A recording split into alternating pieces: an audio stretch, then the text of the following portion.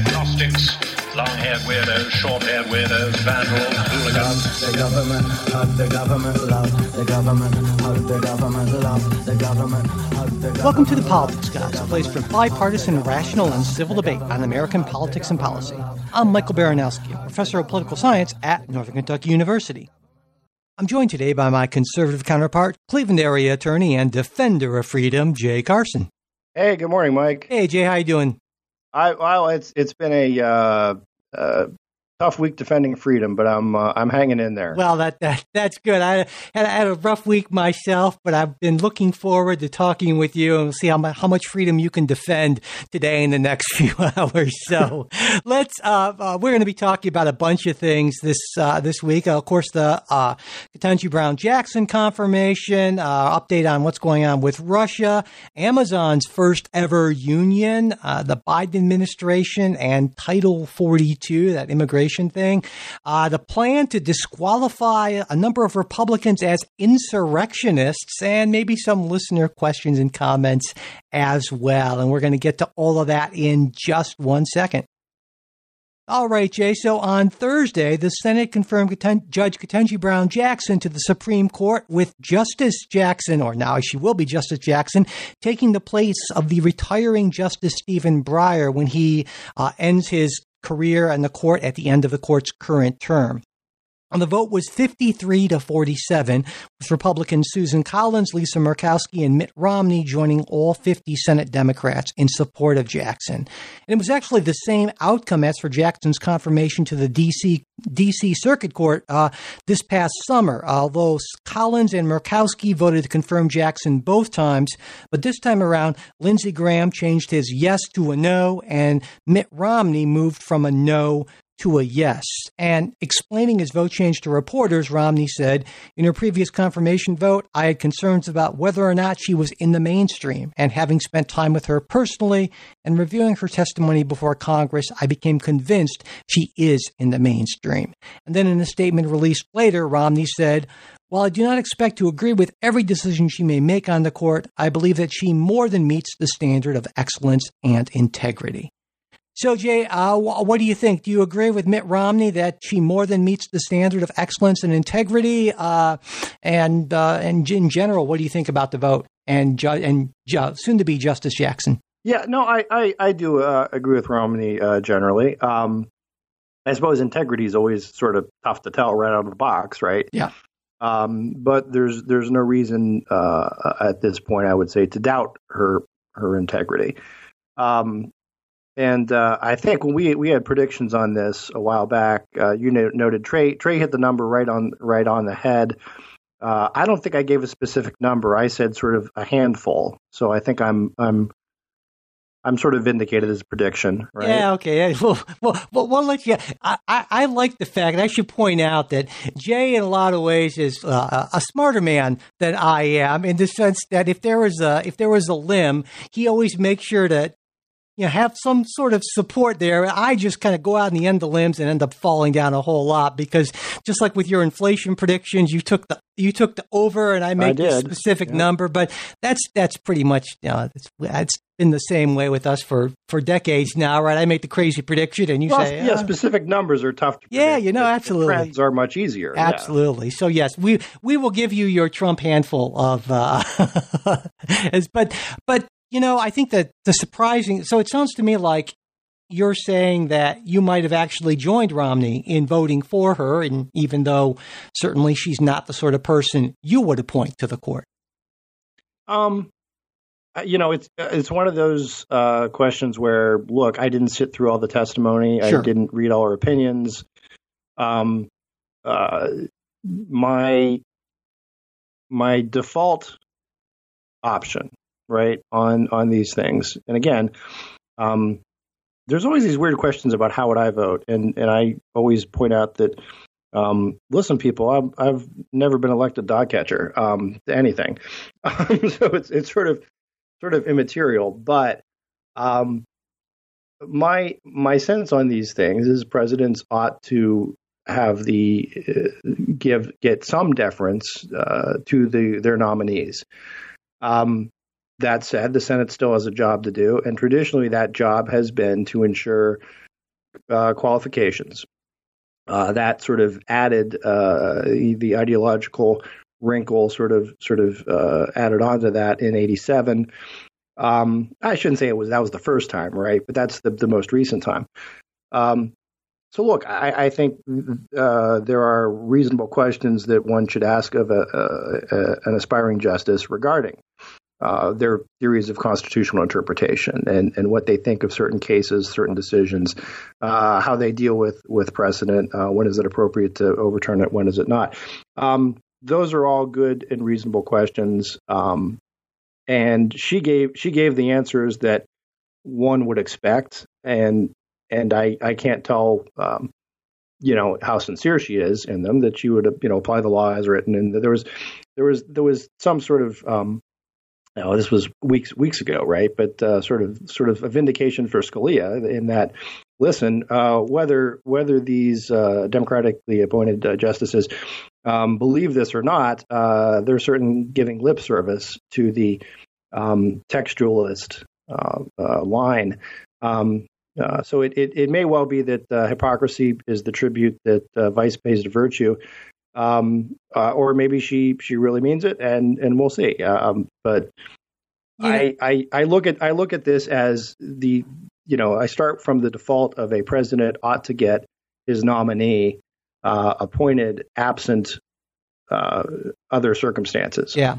I that's, of course, where I start on this as well. I would think that the only sort of thing that if someone argued that it gave them pause, that I would maybe consider potentially at least worth considering is that saying that, well, she's only been on the appellate court since the summer of 2021, and therefore I feel like there's not enough of a record for me to go by, and so forth. And that, I still don't know. No, if that would have been a reasonable argument, I think. Let's put it this way: I think some of the attacks on her, if you want to call them attacks, and some of them were, calling her support of pedophiles. No, and but that look, sort of thing.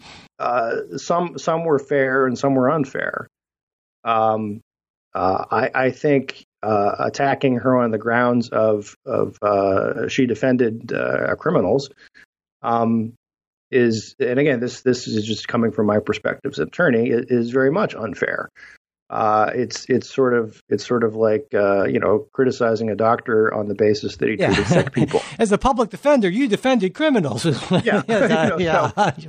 The job description there. Yeah, exactly. And public defenders and those people who defend criminals perform an extremely important role in our system. And I would, to me, as a conservative, this is something I believe very, very dearly. Because look, I'm tough on crime and all that, but I have also grave concerns about the government, right? The police state. This and this is one of our great constitutional checks against government overreach, is that you have the right to have an attorney, and if you can't afford one will be appointed. And look, that's the way the process is supposed to work. So I think those attacks were unfair. The attacks of she's somehow pro pedophile, I guess. Again, that's. I think those were over the line. The question about how do you define a woman, I think, is a fair question in light of today's jurisprudence and in light of Bostock, in light of how would you look at interpreting Title IX. I think that's a fair question. And I think her answer, kind of stumbling of the look, I'm no biologist, is again, that was sort of the I don't want to call it a gaffe, because unless you take the idea that a gaffe is when someone accidentally says the truth, but right. She revealed the state of play there, right? So I guess that's my overall thoughts on this. I think I can see some principled conservatives saying, no, we don't. We're not going to vote for her because we do think she takes too expansive a view of a living constitution, or we just simply don't trust that she's going to be the textualist that she says she is. But I think some of the other questions. What were some of the other attacks? I mean, we're over the line. and just sort of nonsense and theater.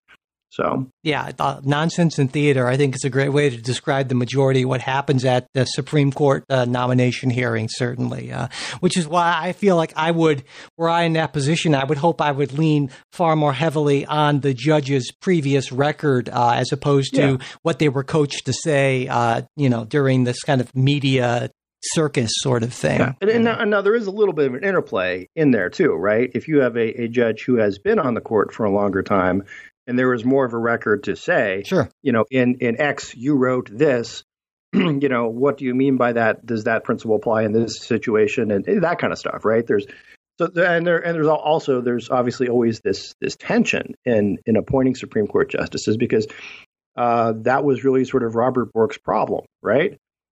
Is he wrote too much. Yeah. Absolutely. There was too much of a history.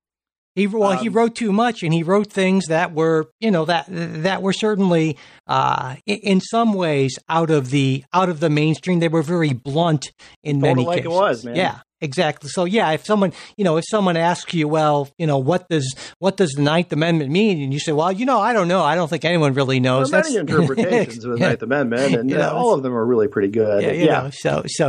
But this, again, this doesn't really change much of anything. Of course, it creates an opening on the D.C. circuit, but Joe Biden's just going to appoint somebody who's very much like Judge Jackson, and that circuit actually will have that 7-4 Democrat appointee advantage, and that's actually a pretty big deal given the importance of the D.C. circuit, right?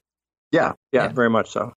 All right. Well, let's move on and talk about Russia. This week, of course, as everyone knows, probably the strongest evidence yet we've seen of Russian war crimes emerged after Ukrainian forces liberated the town of Bucha. And Biden administration officials have said that this is very much in alignment with that broader Russian policy of inflicting terror on the Ukrainian population. And as we would expect, Russia has not only denied committing any atrocities, but has made the claim that the evidence of atrocities was staged after Russian troops withdrew, which is a claim that hasn't stood up to really even cursory investigation.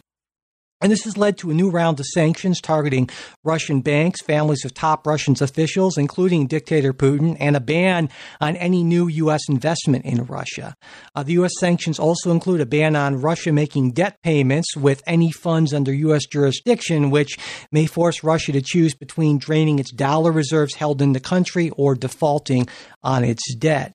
The EU also applied additional sanctions on Russia, which target Russian banks and Putin's daughters and other family members, or top family members, and a ban on Russian coal imports, which prohibits any new coal contracts to be signed and bans any existing imports starting the second week in August. And this is estimated that it will result in around 8 billion euro, which is around 8.7 billion US dollars loss of revenue per year for Russia.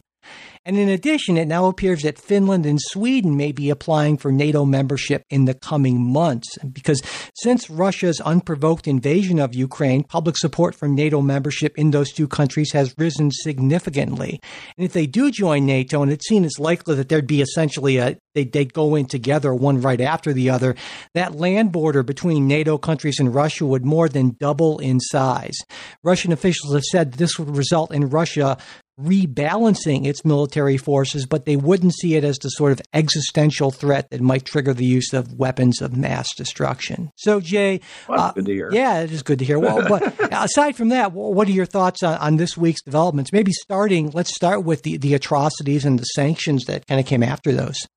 I think, as I've said the last couple weeks, I'm a big believer in these things in moral clarity.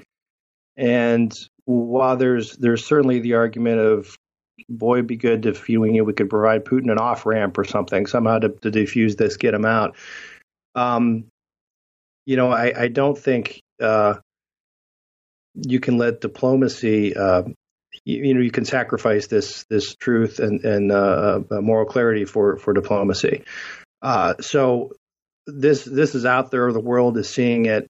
You didn't mention what I thought was really sort of the startling event is that the UN has removed Russia from the UN Human Rights Council, which again, it sort of you got to be really bad to get removed from the UN Human Rights Council. Yeah.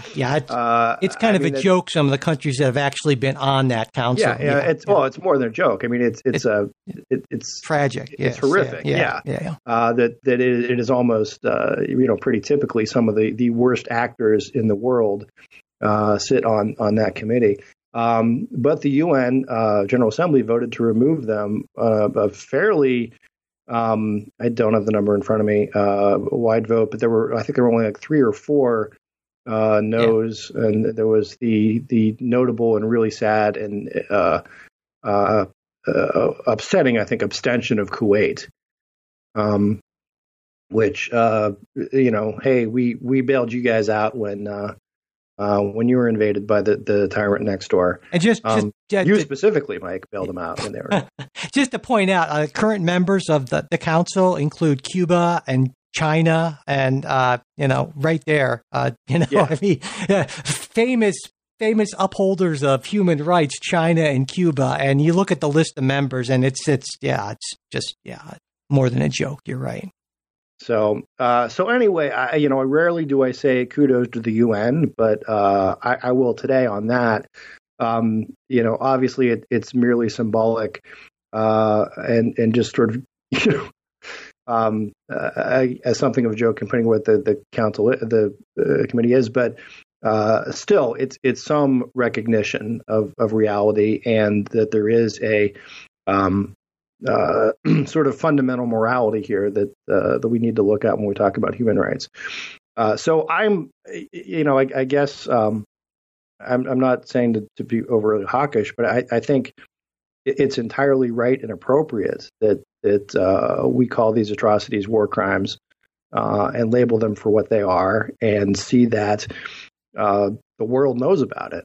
Yeah, I mean, I certainly agree. I'm of two minds, not really two minds, or two things that occurred to me when I, like so many people, saw the evidence from Bucha. And for one, it occurred to me, this is the sort of thing that can happen, or almost invariably happens, I guess, in some instances, where you invade a country and you're involved in urban warfare against a civilian population that is, resisting, right? And if you have troops that are poorly trained, poorly led, the probability that bad things will happen goes way up. But that's one thing, right? You say, well, do you think it was a poorly trained, poorly led situation? Or I think it's both. Much more of the opinion I think it's both.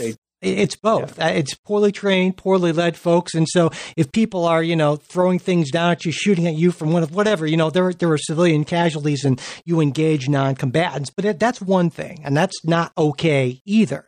But there's a big difference between that and mass torture, rape, and execution of civilians, and that's a whole other level of war crime here. Now, the word genocide has been talked about, and some people would say, well, it just, that cheapens the sort of meaning of the genocides that we saw in the 20th century, or the attempted genocides. But it seems to me, giving it some thought, if you think about, well, genocide is sort of the any attempt to destroy a culture or a people or something like that. Well, you can certainly argue that what Putin is trying to do is to destroy Ukraine as a culture, and so I'm okay with calling it that. Actually, I've kind of come down on that end. So I was wondering what you thought about the genocide thing.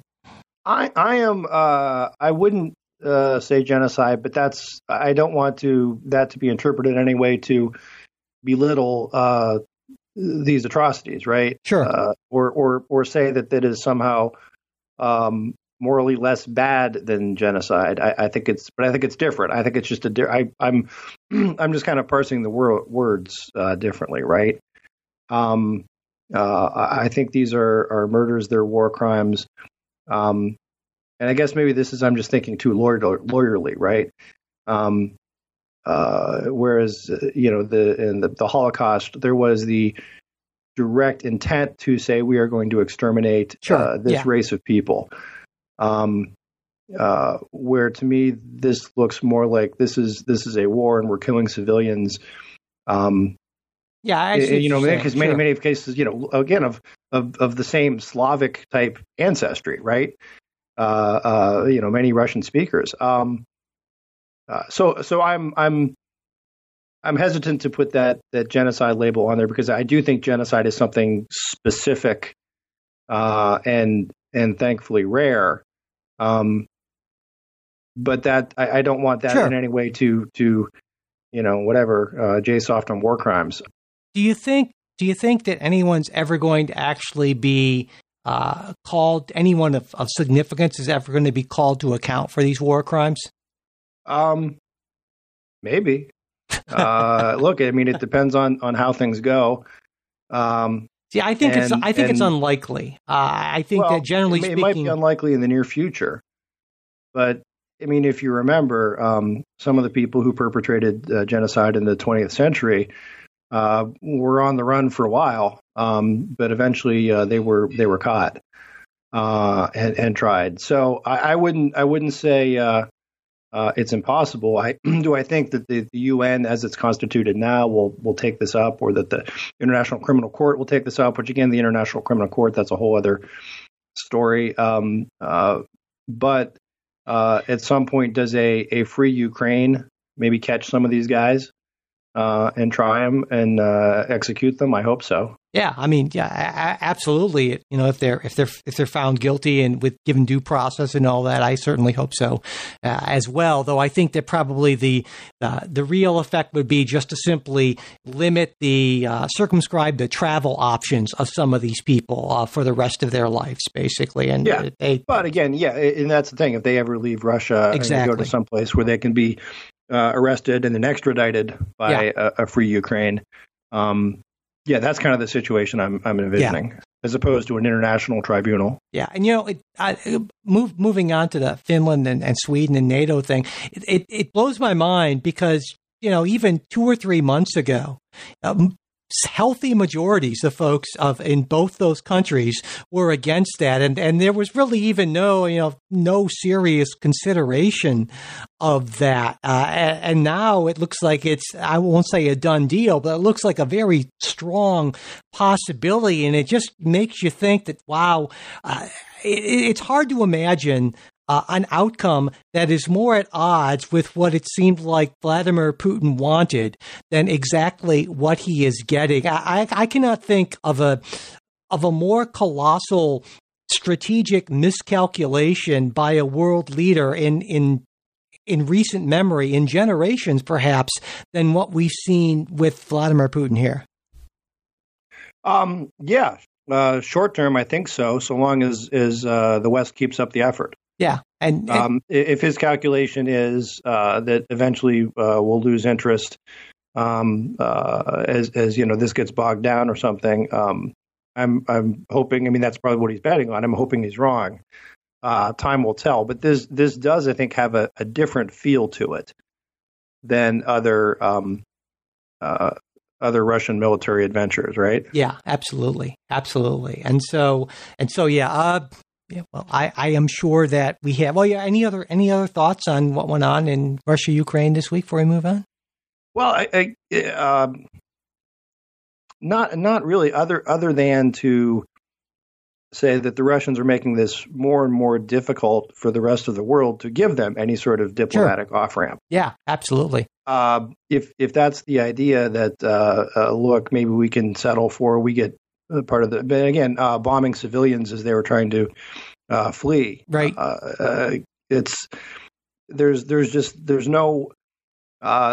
There's no way around that, and there's no way that is forgivable, right? In the sense of, well, this was a war and stuff happened. Their conduct is requiring the West to stand strong for good or bad, right? I mean, and the more they do along those lines, the more you get to a point where you think, are there any other sanctions? And it seems like, well, yes, we found some more things coming up with new sanctions. I'm always like, why didn't we do that before? Yeah, exactly.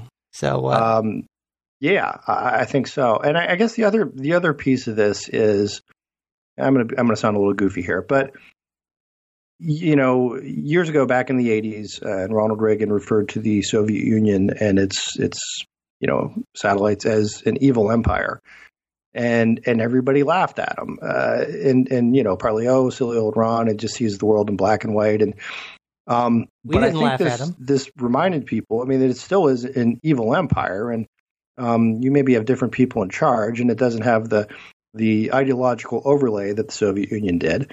But it does, I think, force world leaders and humanity to look at there is good and evil. I mean, sometimes you just have to call it like that. There's no way around. And so good for President Biden for being early and in front on that, right? Calling Putin a war criminal. And I think I've been appropriately congratulatory. Yeah, absolutely. To him on that. So yeah, we can agree that it is just still let the polls give him the Jets though. But well, we can agree that that Russia still is an evil empire. It went from being an evil empire to being a corrupt democracy, then back to being an evil empire. So they had that brief period, I guess, the Yeltsin years. Anyway. Let's move on and go back to sort of domestic front. Something that was a big deal for me. I was very excited about. You, Jay, probably a little bit less excited, I would guess. But just over a week ago, workers at an Amazon warehouse in New York City made history by becoming the first group of Amazon workers to unionize. 55% of the workers voting approved the move to unionize. And this came as a surprise, not just to Amazon, which has spent millions of dollars fighting unionization efforts, but also to pretty much all outside observers of this effort. And in part because it was led not by a traditional labor group, but by this newly formed group called Amazon Labor Union, created by a guy named Chris Smalls, who was a former employee of that very Amazon warehouse, who was fired in March of 2020 after leading a walkout over pandemic working conditions. Now, there's a second New York City Amazon warehouse scheduled to hold its own unionization vote later this month. And the really surprising success of this vote is expected to, I would say, to a certain extent, embolden other Amazon workers who are interested in organized to collectively bargain with Amazon, which is, by the way, the U.S.'s second largest employer, right behind Walmart. Now, Amazon is challenging the results of the vote. They're accusing the union of threatening workers, and it's a claim that labor experts say will be difficult to support sufficiently to withhold certification of the vote by the National Labor Relations Board, which is the next step. So, Jay, what do you think about this? How big of a deal is it? I think it's a fairly big deal. We'll wait and see how this plays out in, for example, Amazon locations in the South, right, which are much more anti-union to unions. There's also an interesting dynamic. I think we pointed this out in the last time there was one of these votes, in that there is such a high turnover in Amazon employees. You can have a vote one time, they can have a vote 3 months, 6 months later, and really kind of get startlingly different results. So that this thing could always be sort of in motion. The other thing that strikes me is a little. This is just my, looking at the great, the invisible hand of Adam Smith, and perhaps this may save retail brick and mortar, right? Well, I'm sort of kidding, but I'm also not kidding. The convenience of Amazon is that, look, you could get whatever you want delivered pretty quickly for more or less the same price as you would buy it at whatever your local store would be, but without the hassle of having to go out. As those prices increase, and with unionization, prices will increase for that delivery, and times to get those deliveries will take longer, and they will. Well, you don't know that times will take longer. Now, prices, you're making some assumptions here. And actually, there have been some folks who've crunched numbers on this. Morgan Stanley, a really reputable firm, they did an analysis of this, and they found that for every 1% of Amazon's frontline workforce, that's the warehouse and other folks like that, so non-executives, for every 1% that unionize, they calculate that would result in around $150 million more in annual operating expenses expenses for the company. And so to give you a sense of what that means, in 2021, Amazon's operating expenses were $445 billion. So every 1% is 0.0337% more in annual operating expenses. That put it another way, if 100%, if all of Amazon's frontline employees were unionized, which obviously won't happen, that would translate into roughly a 1/3 increase in annual operating expenses, according to this analysis.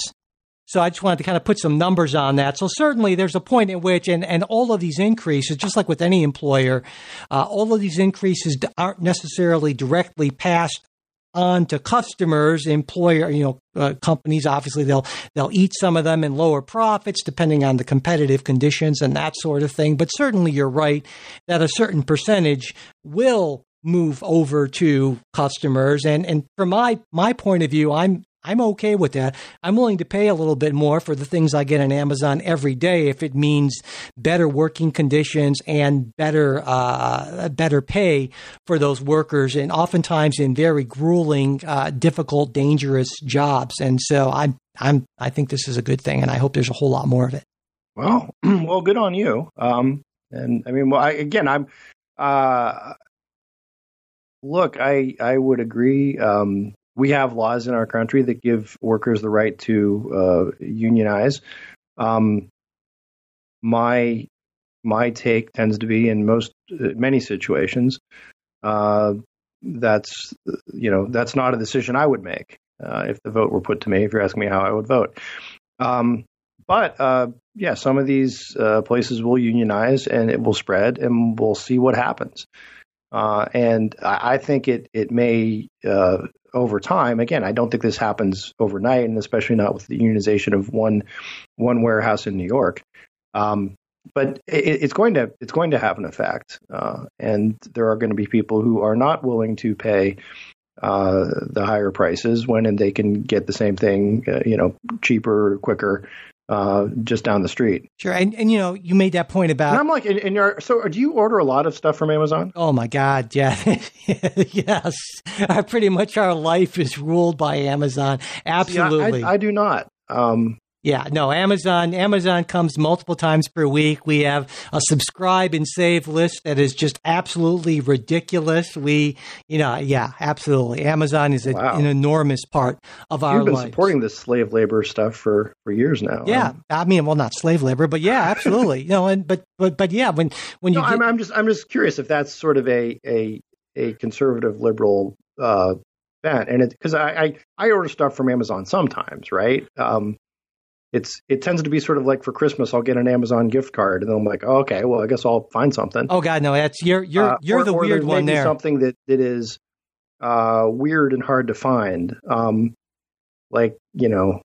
various boat parts and stuff like that sometimes I need. Like, you are definitely out of the mainstream on that. Yeah, I think. I guess so. But that's not surprising. You're out of the mainstream on a lot of stuff. No, basically, Amazon has replaced Target and all kinds of other things in our lives that we used to go out and because it's both cheaper and it's delivered to your door. So, and there was a case where a few years ago I needed a 60-pound dumbbell for reasons we won't get into, but it was actually less expensive for Amazon to deliver it to my door than it was for me to go to Dick's Sporting Goods and pick it up myself. And that's just nuts, isn't it? So I'm okay with paying a little bit more, like I said, for that. Also, I should point out that, Amazon's in a interesting sort of situation because, of course, Walmart is kind of a competitor, though Amazon has sort of a unique position. But Walmart actually has a history of closing stores rather than have them successfully unionize. And that, of course, is a very powerful deterrent to employees who think about unionizing, right? And with Amazon, it's a little bit different because they need a certain number of these distribution centers. And I don't know if they would consider doing the same thing. And it would certainly be, I mentioned this. Well, they could. And that could result in what I said of longer wait time. Yeah. Though I don't know the extent to which that would necessarily happen. But you mentioned the point that I want to get back to about in the South. Of course, a number of states have what they call right-to-work states, in which basically you can have all the benefits of collective bargaining and union membership without actually having to pay any sort of dues, which obviously decreases the incentive to become part of the union, which decreases union resources and kind of has a negative spiral sort of effect. And that's the case in most of the southern states, actually. And so I think that would make it much more difficult for unions to kind of have the force and combat the sort of anti-union activity that companies like Amazon engage in. Things like, for instance, mandatory anti-union meetings that Amazon and so many other companies require, when there's a threat of a union. And actually, I wanted to bring that up because the General Counsel of the National Labor Relations Board this week issued a memo concluding that this practice of requiring these mandatory anti-union meetings is actually a violation of the National Labor Relations Act, even though the NLRB in the past has allowed this sort of thing. Which is troubling to me, and I would think to you, right, and just in our usual principle that laws ought to be made by Congress, not by bureaucrats. Well, and I think it is not a completely unreasonable interpretation of the National Labor Relations Act, though I would not. I'm a little, I'm not a full steam ahead kind of person on this sort of thing, and also I think even if it is upheld, and I don't think this interpretation would end up ultimately being upheld by the courts, I think the practical effect would probably be small. Because if you think about it, most employees would still probably attend non-mandatory meetings because, number one, a lot of folks just don't want to be seen as a troublemaker. Like, why isn't Johnson at the meeting? I don't know. And not only that, but it's paid time away from work, right? And so it's like, well, I could be loading boxes, or I can go to this meeting about the union, and I hear they have donuts. Hey, exactly I'm there, right? So, I don't know if it's. I'm a little bit. I don't know how much those meetings move the needle. Yeah, I suppose it depends on each different workplace and industry, right? What you're talking about. But I think a lot of people sort of come in with the sense of where they are on this, and are probably not extremely swayed by the meeting. It does give employers the chance to address and sort of give counterpoint to statements that the pro-union folks are making. So I think it balances the playing field there a little bit. But I don't know that. That said, I would definitely be in favor to a specific amendment to the National Labor Relations Act saying that employees cannot require attendance at these meetings, and I think that does seem to me to be a reasonable thing, though as I understand it, that's not actually clearly codified in the National Labor Relations Act, and I would like to see that being part of it. I don't know what you think about that. No, I mean, I could probably agree with you on that, right? Congress does it, and then I, again, like the, just the donut approach. Yeah, I think there are plenty of ways to get people to come to those meetings exactly for that sort of thing, And I think the idea here, right, is that in theory, both sides should have some sort of fair way to make their case, essentially, and that can be, there are always on these things questions about intimidation, and honestly, I find it hard to believe that it doesn't happen on both sides, right? You've talked about union intimidation, and I've talked about employer intimidation, and I think when the stakes are this high for both sides, there are always going to be some people who push beyond what is okay. And that's the question then becomes, is it widespread enough so that it would actually alter the results of the thing, right? Because I don't think there's any way you can have this sort of a process where there's where nobody feels threatened or intimidated, at least to some extent. Because I guess, I mean, again, it's a small thing in close quarters, and, exactly. And people know each other and all that. So maybe not. Go ahead. But there's a line between social pressure and then intimidation. Yes, exactly. And so saying, Rocco's gonna come over to your house, and that sort of thing. Yeah, that obviously does kind of cross a line there. So my prediction on this is that we are going to be seeing more unionization efforts, and I think some of them plenty of them will still fail, but I wouldn't be surprised if a few years from now there's, a few percent of Amazon's workforce that's actually unionized, though I would be kind of stunned if any time in the near future it's anything more than, say, like 5-10% of their frontline workforce. What do you think? I'm going to guess that it gets a little bit bigger than that. Really? Okay. You know what I would have to know, and this is the fact that I don't know, is where all the warehouses are. Right. Sure. Right. Show me a map, and then, as you said, look at things like right to work and so forth. And as you would expect, they're everywhere, right? Because they have to be. Yeah, but I would have to think some places more than others. Sure. And then what you might see is maybe movement of places from one state to another. Closing one in favor of moving to another if the places were large enough. But we'll see. Yeah. And the tricky question, of course, becomes a logistical one, is that given the fact that you have to have them spread out enough. Exactly. And so then Amazon, the question for them as well, is the additional cost of transportation and all that worth, shutting down a plant where there's or a warehouse where, they want to unionize. So anyway.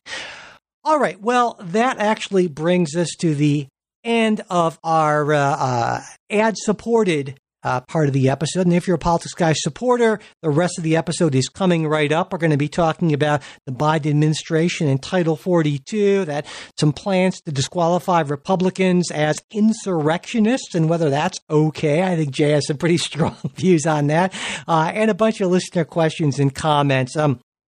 If you're not a supporter, just a quick reminder, full episodes, which are ad-free, run typically around 2 hours. They're available to our Patreon supporters, as well as to anyone who's not in a position to financially support the podcast. To become a Patreon supporter, just go to patreon.com/politicsguys. You can also support us at Venmo or at politicsguys, as well as through PayPal. Those links are in the show notes and at politicsguys.com/support. And if you'd like to get free access to full episodes, just email me, Mike at politicsguys.com, and I will be happy to take care of that for you. And whether you're a supporter or not, we would really appreciate it if you could subscribe, rate the show, leave a review on whatever podcast app you use, and share episodes on social media. Thanks so much.